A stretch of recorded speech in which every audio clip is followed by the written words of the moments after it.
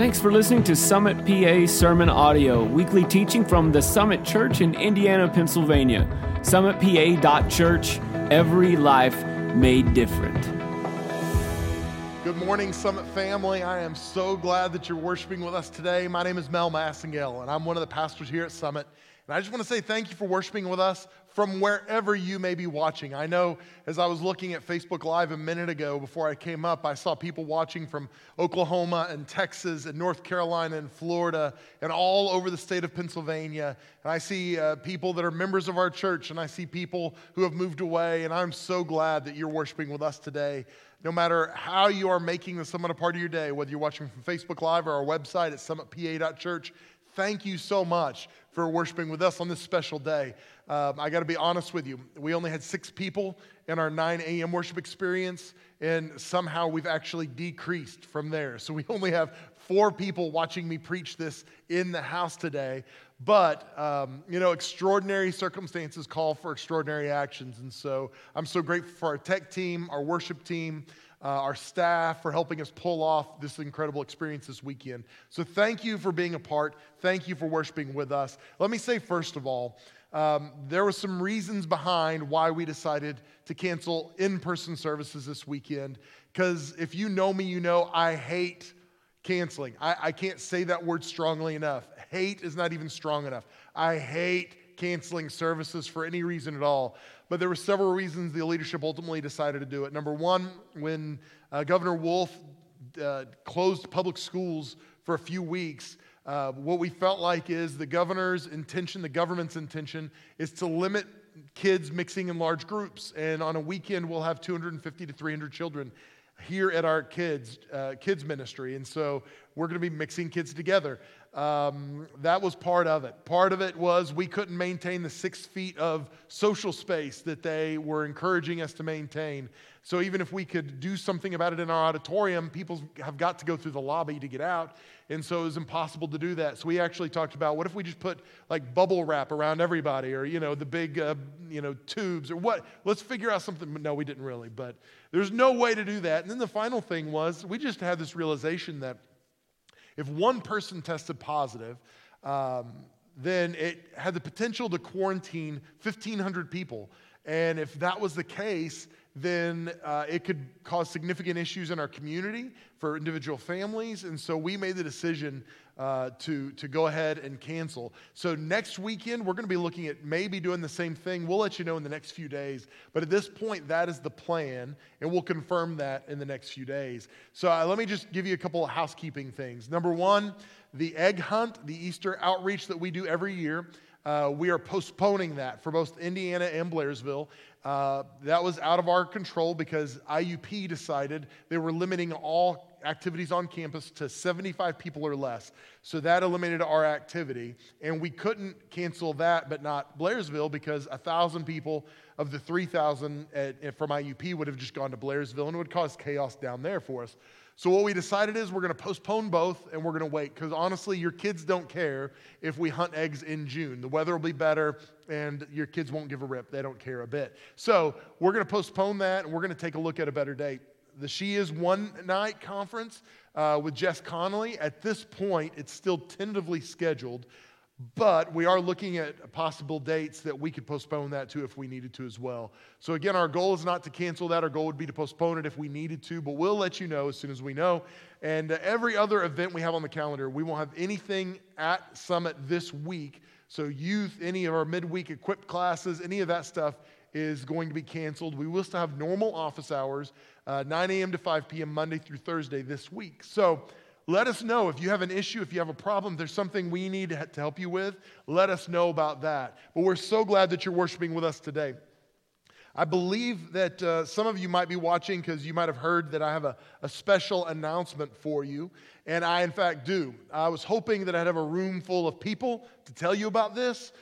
We've been talking about launching a location in Blairsville for a while, and I announced back in September of 2019 that 2020 was our year that we're going to launch a location, and I'm really excited to let you know that Summit is coming to Blairsville.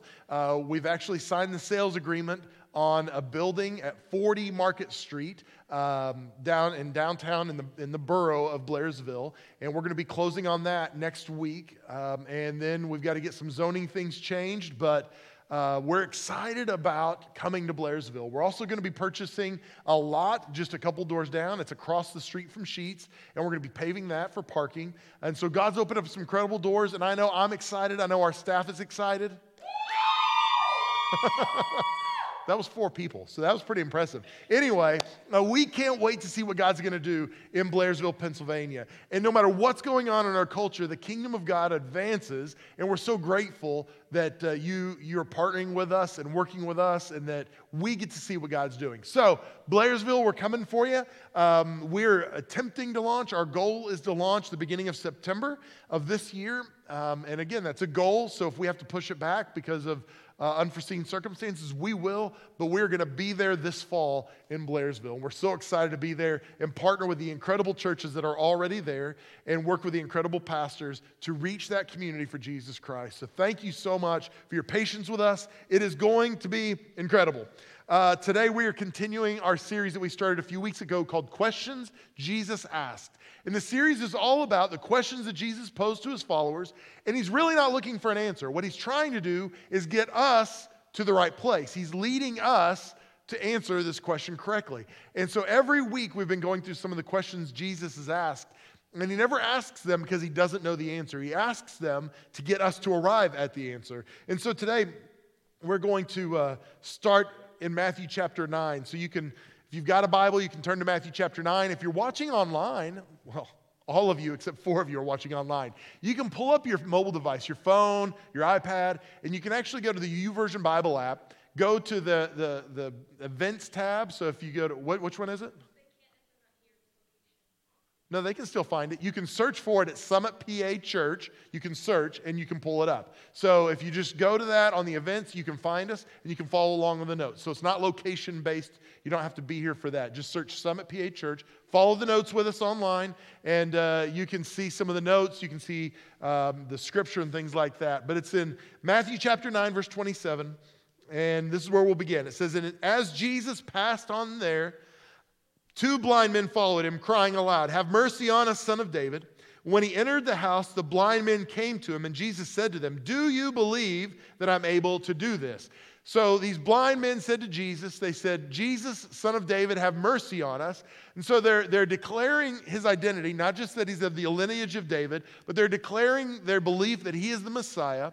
And they say, 'Have mercy on us.' And so they're not asking generally for mercy, they're asking specifically for healing in their bodies. And so they ask this question, and Jesus says, 'Do you believe that I'm able to do this?' And the question we're looking at today is, do you believe? Do you believe?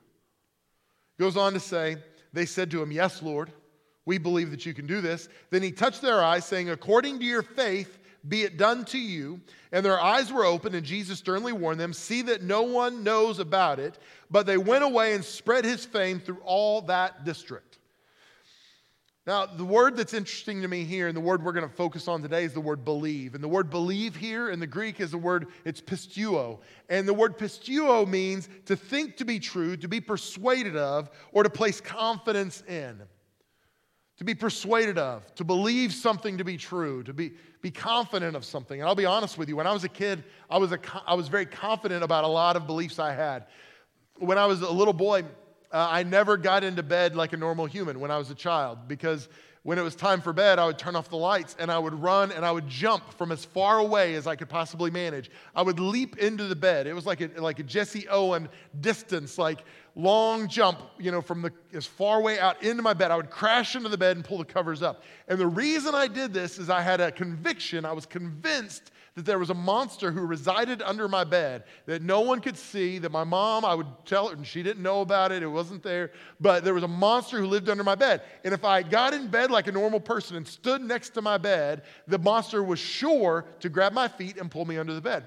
Now, I know I'm not the only person that believed that. There was more kids jumping in their bed, I'm sure, across our nation to some degree or another, because we believed, we had a conviction that there was a monster under our bed. Now, thankfully, I grew out of that. After I got married, my wife convinced me, there's no monster under the bed. It's fine, baby. You don't have to jump into bed anymore. It was weird.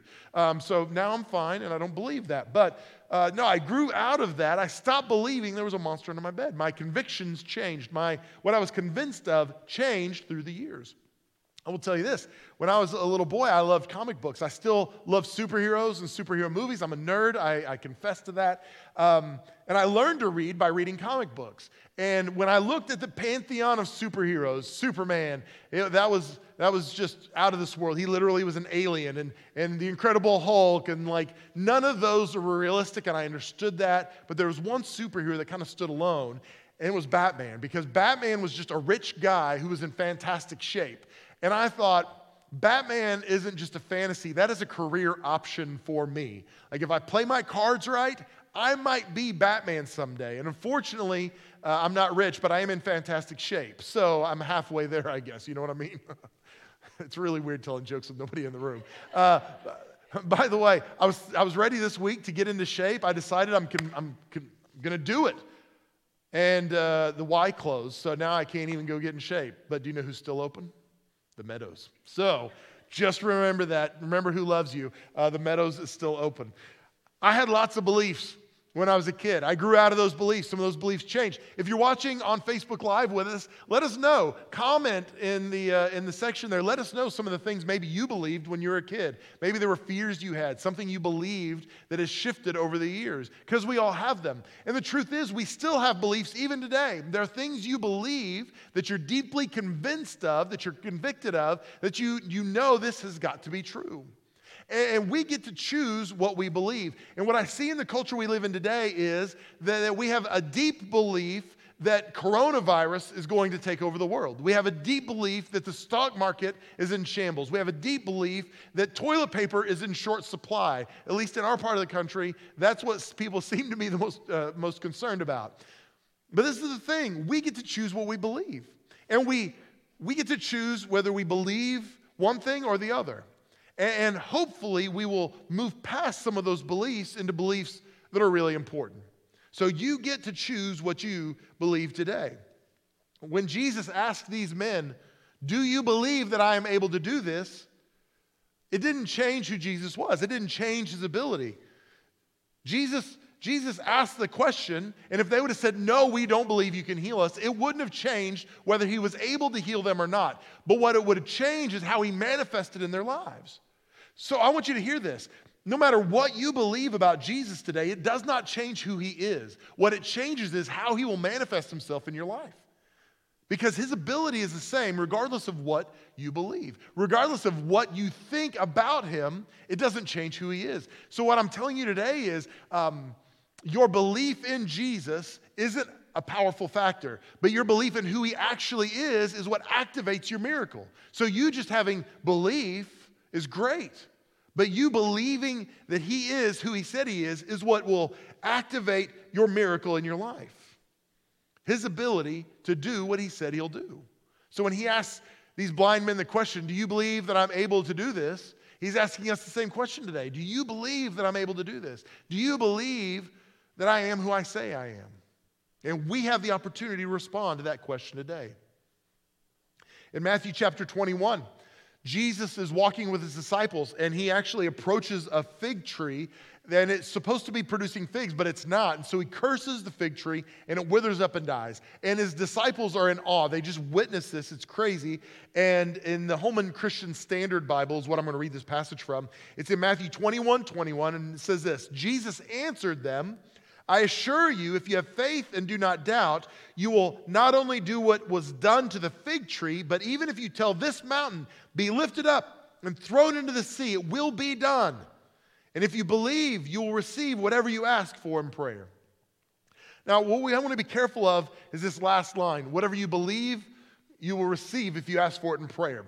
Because what we do with that verse sometimes is people will say, "Hey, you know what? I just need to believe for a $100,000 check in the mail. I'm going to believe that it's in my mailbox right now. So God, I'm going to believe it and I'm going to receive it." And that's not how this works.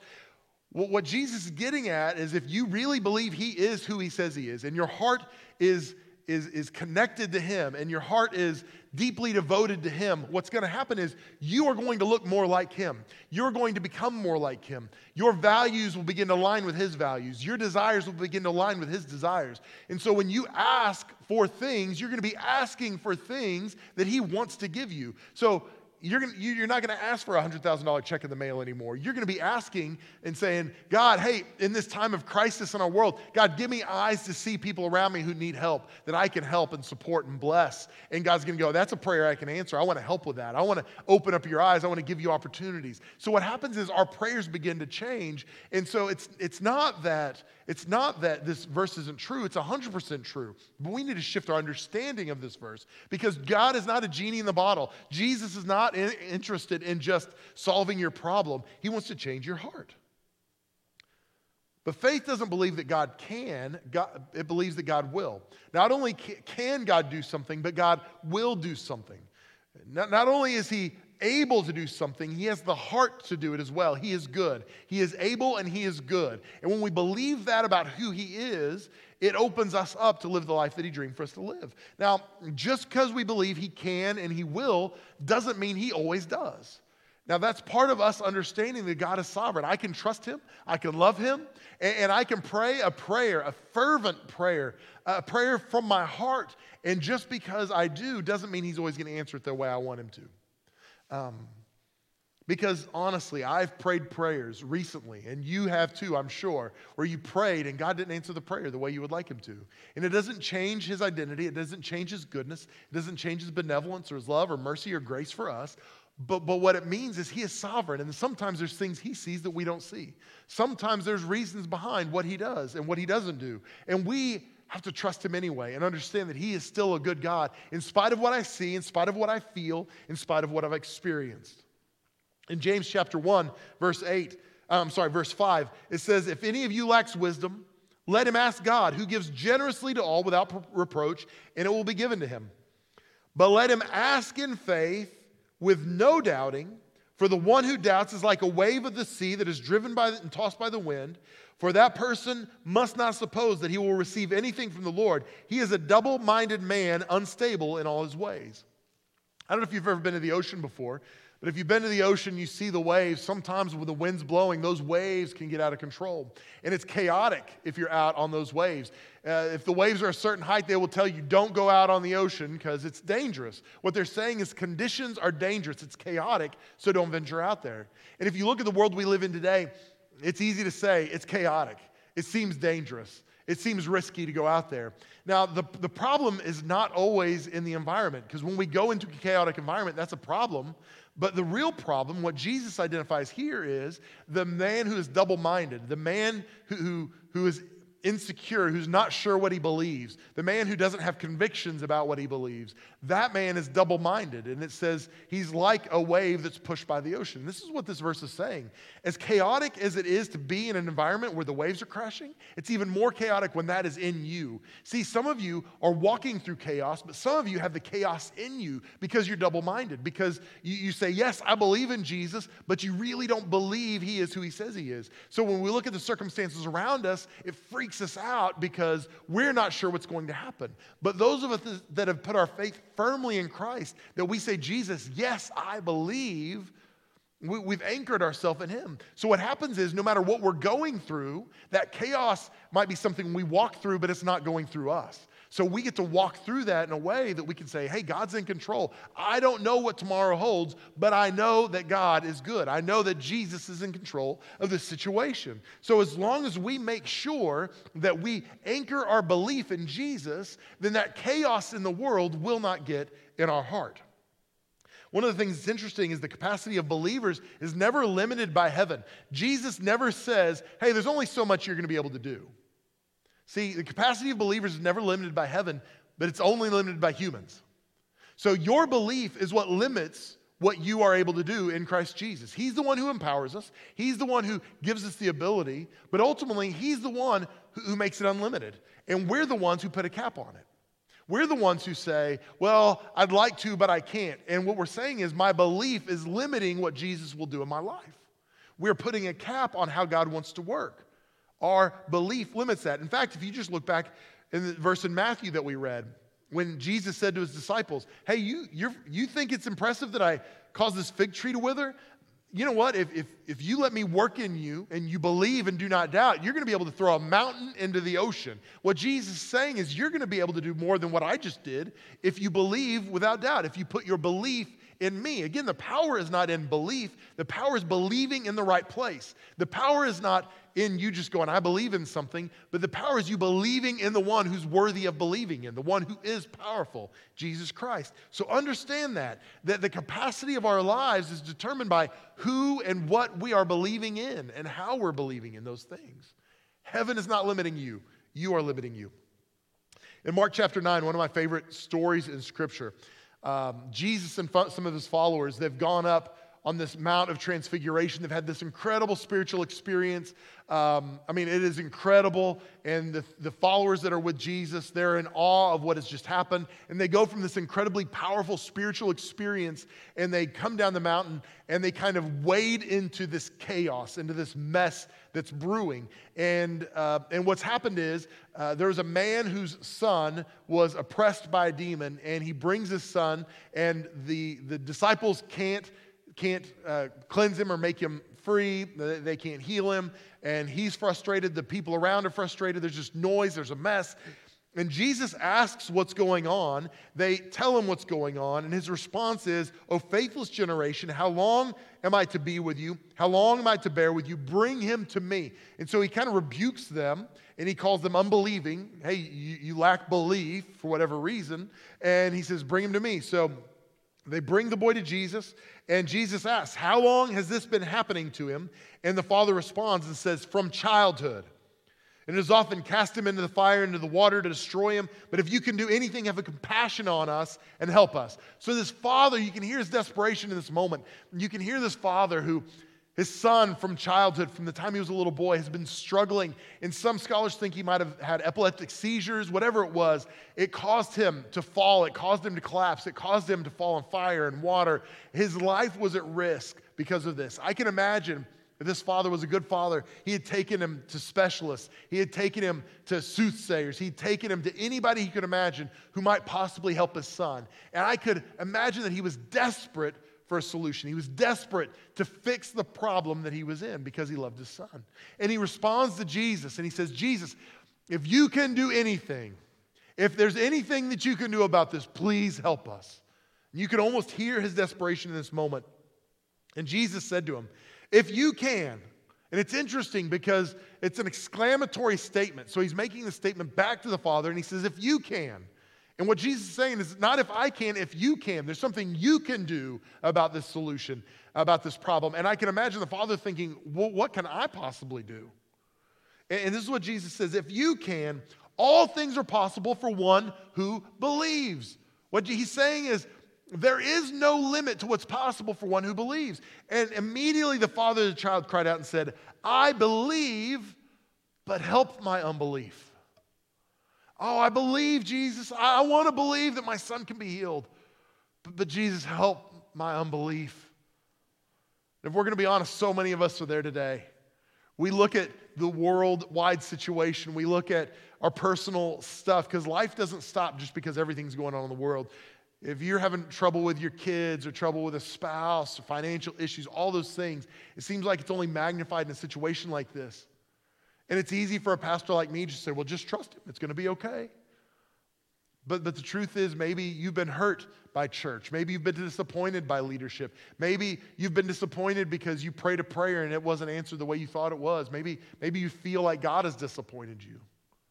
And I can imagine this father was the same way because he had baggage. He had hurt. He had disappointments through the years. I recently read a book. It's by an author named Malcolm Gladwell, and it's called Talking with Strangers. And part of the book talks about this idea that when we meet someone, we typically default to truth. So when we meet someone and they're telling us about themselves, we believe they are who they say they are. We default to truth. And that is a way for us to build relationships easier, for us to build community. and it takes overwhelming evidence for us to believe otherwise. So that's why maybe you've been betrayed by someone and somebody's told you, hey, they're talking about you. They're saying bad things about you. And you go, no, they're not. Because you're defaulting to truth until the evidence is overwhelming. And then you look back and you go, how did I not realize that? How did I not know they were saying those things? I was so stupid. Because what we're saying is the evidence is overwhelming. I should have known better.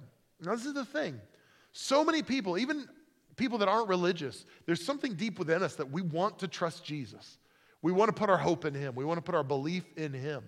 But the truth is, we've got baggage. See, this man had years of disappointment, years of experience that has said, you shouldn't trust this guy because he's going to disappoint you just like all the others. You shouldn't put your belief in him. And so when it came time, he wanted to. He said, I believe, but help my unbelief. Because his experience said, his past disappointments said, this will be no different. And his past experience was telling the story. Now you're going to be disappointed just like you always have been. And so many of you right now, you're watching this message, and listening to this message, you could say the same thing, that you've been disappointed, you've been hurt, you've been let down. And now when Jesus says, do you believe? You go, oh, I believe, but help my unbelief. I believe, but I don't believe all the way. I'm struggling. And it's because your past experience is telling you a story. There's a narrative there that you're going to be disappointed. There's a narrative there that you're going to be let down, that you're going to be hurt. So you shouldn't trust anymore. You shouldn't believe anymore. Because it's only going to end the same way. What's the point? But the reality is, your history tells a bigger story than what your hurts tell. See, your history says there's much more to this story than just your hurts. See, if you talk to this man and said, based on all the pain you've experienced with your son, based on all the heartache and all the sorrow and all the difficulty, maybe it would have been better if you didn't have your son. There's not a parent in the world that would say that. And I'm sure this dad would have said, absolutely not. I'm thankful for my boy. I love my boy. He's a gift in spite of the pain. But in this moment, that's what we focus on. And so many of you, you're the same way. It was so easy for us to look at the pain and forget there's so many reasons to be thankful. Maybe you were let go of a job and you have a memory that's full of pain, but who brought you that job in the first place? It was God. And if God brought you a job, he can bring you another job. Who gave you the ability to work your job? It was God. If he gave you health in the first place, then he can restore your health. Who brought you that spouse that you're in marital conflict with? It was God. And if God brought you that spouse, then I want you to know something. He can heal the brokenness in your marriage.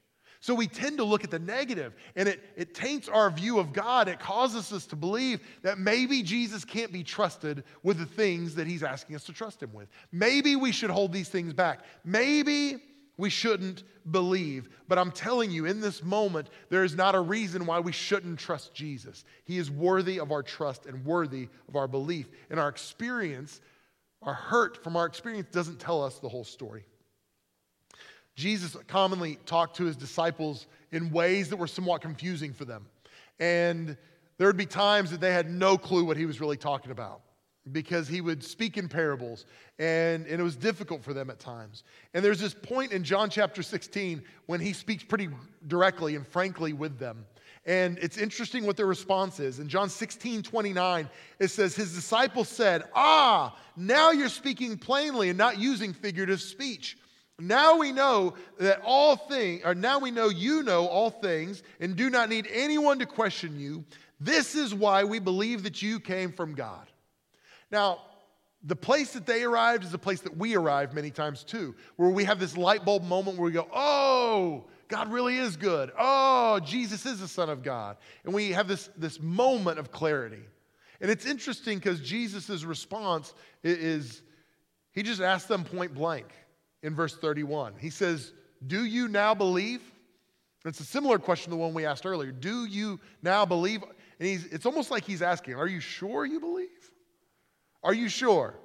Because this is the thing. These men had spent 3 years with Jesus. They had spent time with him. Not just public ministry where he was healing and teaching, but private ministry as well, where they were just around him. They saw who he really was. They saw the makeup of his character and his heart. So they knew exactly who he was behind the scenes, publicly.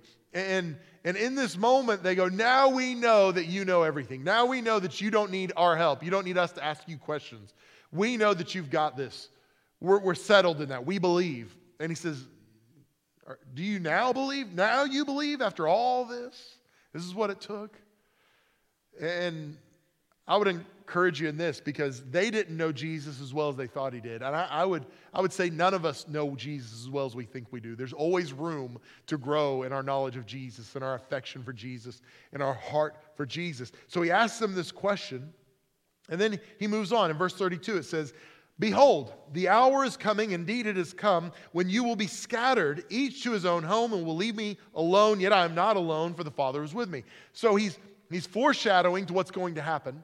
And he says there's going to come a point when you're all going to be scattered. He's talking about when he's arrested. When he's arrested by the high priest and he's taken into captivity, his disciples scatter and it's chaos. And they're trying to figure out what's happened. Up is down, down is up. Their world is a mess. And so in this moment, he's saying not every day is going to look like today.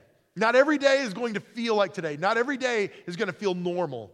There's going to come a time when the world is chaotic, when the world is a mess. And I want you to be prepared for that, because life is fine until it's not anymore. Life is good until all of a sudden there's a hard left turn and everything changes. He goes on to say this, I've said these things to you that in me you may have peace. In the world you will have tribulation, but take heart, I have overcome the world. So Jesus makes it very clear, hey, Christianity is not about punching your ticket to Easy Street, to making sure everything is normal and easy and peaceful and happy. That is not what the Christian life is about. What Jesus says is, he says, in this life you will have tribulation. You will have problems. You will have issues. You will have setbacks, because we're not immune to that simply because of whose we are. So what he says is, there will be tribulation in this world, but take heart, I have overcome this world. What he says is, I desire that you have peace in this world. So what Jesus is saying is, we have the option of having peace in the midst of tribulation. When life changes, when we find ourselves in a chaotic state, when we find ourselves in a place that we never dreamed we would be, we have the possibility of peace in our lives. We have as an option. And Jesus seems to indicate that that's what he wants for us. So the question is, how does that happen? And I'll tell you this, peace is based on our beliefs. Some of you, you struggle with peace. Maybe you lay your head on your pillow at night and you can't fall asleep because your mind is going a million miles an hour about all the things that are happening around you and the things that need to be done and how do you take care of and all the different responsibilities and all the different problems. Maybe it's worry, fear, but there's a belief there that causes you to have anxiety, that causes you to have fear, that causes you to feel pressure. And what Jesus is saying is, hey, I want you to have peace in the midst of tribulation. So how do we do that? And it's really quite simple. It's simply believing Jesus is who he says he is. It's simply choosing to believe that there's not a monster under our bed so I can get into bed without having to jump into it. It's simply understanding that he is a good God in spite of what's going on around us, that Jesus really is in control. I had someone just a couple days ago stop me, and they said, Pastor Mel, where is God in all of this? And I should have spoken directly to this man. I should have just said to him, God hasn't gone anywhere. God is still here. Like, where is your belief in all of this? Because that's what happens. We begin to believe the wrong things. We begin to believe news reports that the world is out of control. We begin to believe our feelings when our feelings say, this is only getting worse and you need to panic. You need to take care of yourself. When we put our faith and our trust and our belief in Jesus, it anchors us in who he is. I don't know if you caught this last part of this verse. The last part of the verse says, but take heart, I have overcome the world. Jesus says there is reason to walk through chaos in this world because it will be chaotic. There will be tribulation. This is going to happen. But then he says, take heart, I have overcome the world. It's interesting because the word overcome here, in the Greek, it's nikao. And nikao means to conquer. And so what Jesus literally is saying is there's tribulation in the world. There are setbacks, there are problems, there's issues in the world. And he says, but take heart, I have conquered the world. He's victorious over it. There's nothing we can face in this world that Jesus hasn't already taken care of. Coronavirus has to bow to Jesus Christ. So what I'm saying to you today is we get to choose what we believe. What are you believing in? The phrase fear not is used 366 times in Scripture. Over and over and over, we see God trying to encourage us to choose to believe the right thing. Stop believing our fears. Stop believing our anxiety. Stop believing rumors. Believe God. Believe that He is in control. Believe that He's good. And when we do that, we will fear not. But the truth is, what we're walking through today it's unprecedented. It's something we've never seen before, and it's something we've never experienced before. It's new to so many of us. And it's reminded me, if you're part of Summit Church, back in the month of January, we did a series called The Wilderness. And if you're part of Summit, you experienced that. If you're not, I would encourage you, go listen to that. Go download the podcast or watch the video from the month of January. In the last weekend of January, we talked about this idea of terra incognita. Well, we talked about it throughout the series. And this phrase, terra incognita, and we passed out some rocks, some river stones that last weekend. We still have some available here at Summit. Next time you're here, you can pick one up at the Info Center. But I just told people, let's use this as a reminder that God is inviting us into the terra incognita. Now, terra incognita is a Latin phrase, and it means unknown lands. And it was used in cartography on maps to note the part of the map that had been unexplored. And it was basically a warning saying, don't go here, we don't know what's out there. And what I felt so strongly as the pastor of this church is that God was leading us in 2020 into the terra incognita. He was inviting us into the place that we'd never been before, an area that's been unexplored, and an area that we were going to have to trust Him. Because I want you to know something today. If He's leading you to something, He's leading you through something. He's not taking you to a place that you've never been before to leave you there. He's bringing you through it. Can we trust Him in the terra incognita? Can we trust Him in the unknown? Can we trust Him when we walk off the edge of the map and we're not sure what tomorrow holds? We're not sure what the future holds. We're not sure what the economy holds. We're not sure what our health holds. And when we're walking through this uncharted territory, I would tell you there's 3 beliefs that I want you to have for these unmapped times real quickly. The first is believe in yourself, which sounds like something Oprah would say, but Oprah probably wouldn't say it like this. You are not the answer to your problem. Jesus is the answer to your problem. Jesus works in you to turn you to create the person He wants you to be. See, you think you're afraid, but what we see in 1 Timothy chapter 1, verse 7 is that God gave us a spirit not of fear, but of power, love, and self-control. So every time fear starts to well up in your heart, I want you to stop, because God didn't give you that spirit. If God didn't give you that spirit, somebody else did. So if God didn't give it to you, you don't want it. That's not who you are. You are not a fearful person. You're not a person who lives in fear. You're not a person who lives afraid. That's not who God called you to be. He called you to be a person of power, love, and self-control. So I want you to remind yourself of that. Hey, this is who God says I am in 1 Timothy. I'm a person of power, love, and self-control. I'm not going to live in fear. I'm not going to believe the wrong things. In Romans chapter 8, it says, in all things we are more than conquerors through Him who loved us. You are not a victim of our circumstances. You're not a victim of this world. What we see here, Paul tells the Roman church that you are more than conquerors. In fact, it's the exact same Greek word that Jesus uses for overcome. I've overcome this world. It's nikao. And what Paul actually says is you are more than conquerors. It's ubar nikao is what the word is. You are more than, greater than, bigger than conquerors. God wants to do something in you that's incredible. If you'll just simply find your identity in Him and say, Jesus, I believe in you. He will work through you to help you be who He wants you to be. You're not a person of fear. You're not a person that's a victim. You are a conqueror. You're more than a conqueror. You are a person of power, love, and self-control. That's who you are. Second is this, believe in the church. Some of you have been so disappointed by church, so hurt by church. Some of you love God, but you have problems with the church. I want you to know something. What we see in the Word of God is that the church is the bride of Christ. So if you've got a problem with the church, you've got a problem with Jesus too. So I want you to know something today. Maybe you've been hurt and disappointed by your church. Give it another chance.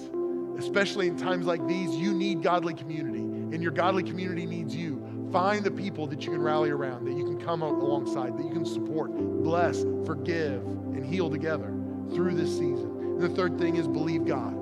It's just simply believe God is good. Believe He is who He says He is. The word we talked about earlier, the Greek word pisteuo. Another definition of pisteuo, the word believe, is to entrust a thing to one. To entrust a thing to one. It's the same word that's used to describe depositing money in a bank. You're entrusting your money to this bank that they're not going to spend it or do something stupid with it. Now, I don't know about you, but when I read Mark chapter 9 today about this man with a son, I relate because one of my most prized possessions are my girls, my daughters, Abby and Em. I love them so much. And this father comes to Jesus, and when Jesus asks him, do you believe? And he says, I do believe, but help my unbelief. One of the things he's asking is, do you trust me with your prized possession? Do you trust me with your son?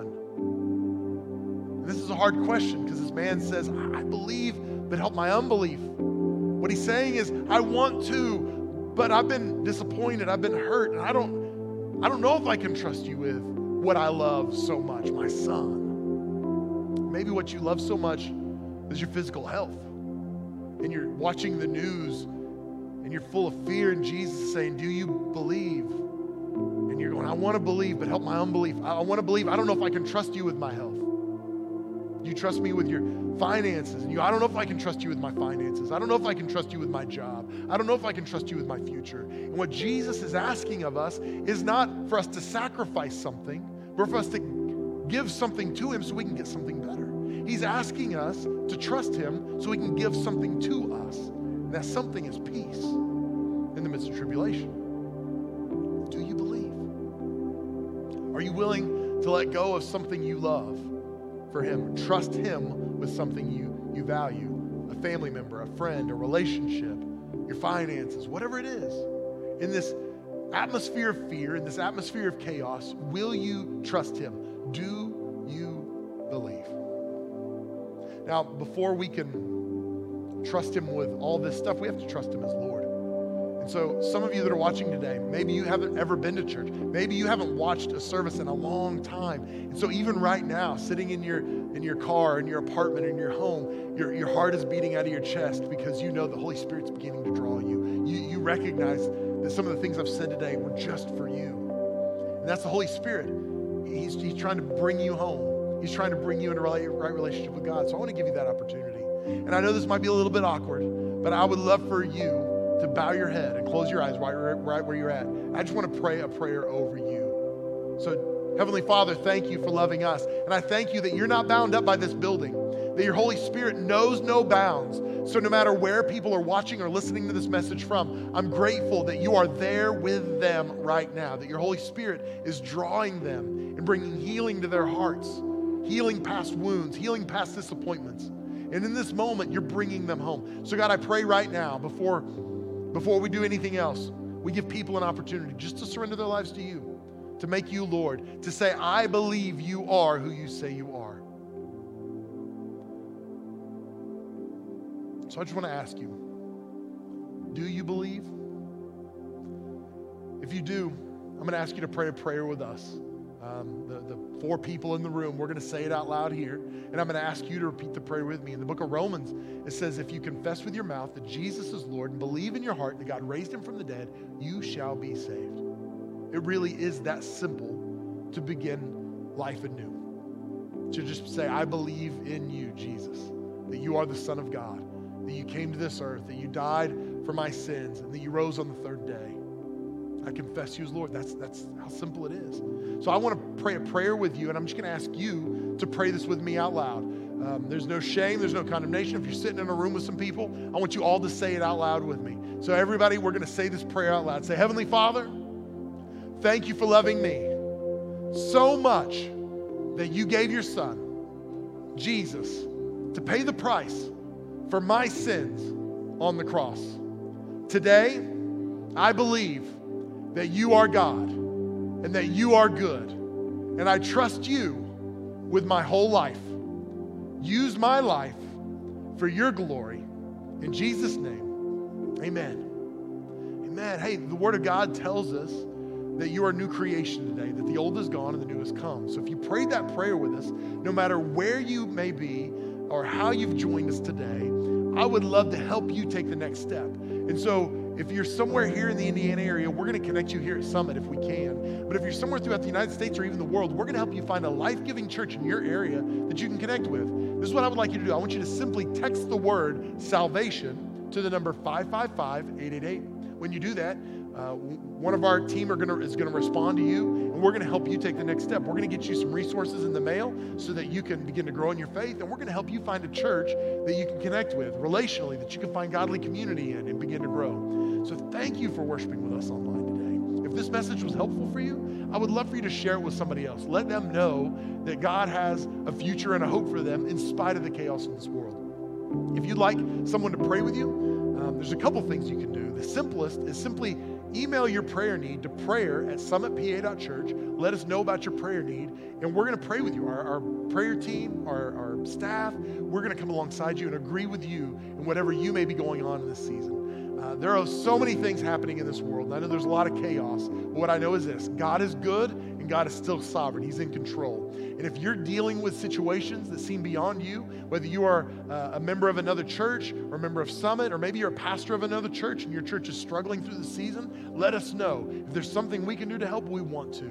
So thank you for worshiping with us today. Before we dismiss, our president declared a national day of prayer today, and I just want to close this with a prayer for our nation, a prayer for our country. And so I would love for you, if you feel comfortable, to just join with me as we close out in prayer for our country, the United States of America. Heavenly Father, thank you that you are God and that you're in control. I pray today you would alleviate fear, that you would bring peace, that you would bring calm to our country. Lord, I pray that you would help us see clearly what is true and what is not. Lord, I pray that you would begin to slow the spread of the coronavirus in our nation, Lord. In fact, I pray that you would bring a halt to it entirely. Lord, I pray that people who have been infected will be healed and strengthened. Lord, I pray that you take away fear from parents, from caregivers, from nursing home people who reside in nursing homes. God, I pray that old and young alike, people would be at peace knowing that you are in control. So Lord, help us